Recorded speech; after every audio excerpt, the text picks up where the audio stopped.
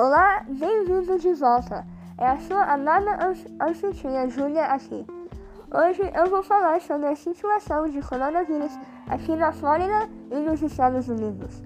Nos Estados Unidos houve 1,54 milhão de casos de COVID-19 e 90.694 mortes.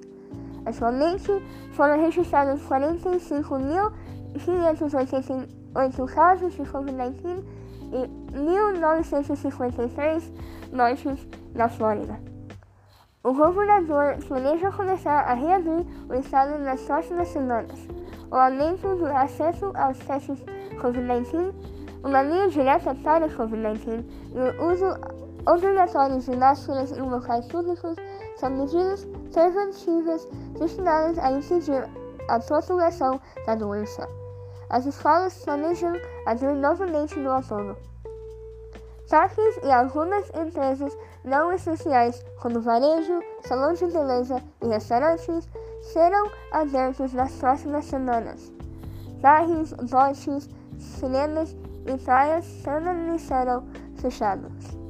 Se você quiser se manter seguro em meio a esse surto, aqui estão algumas dicas. Lave as mãos toda vez que você chegar em casa por pelo menos 20 segundos. Limpe e desinfete as superfícies comumente usadas diariamente. Fique em casa se puder e evite grandes reuniões. Se você se sente parte dos seus amigos, configure reuniões e jogos online. Fique seguro e até a próxima!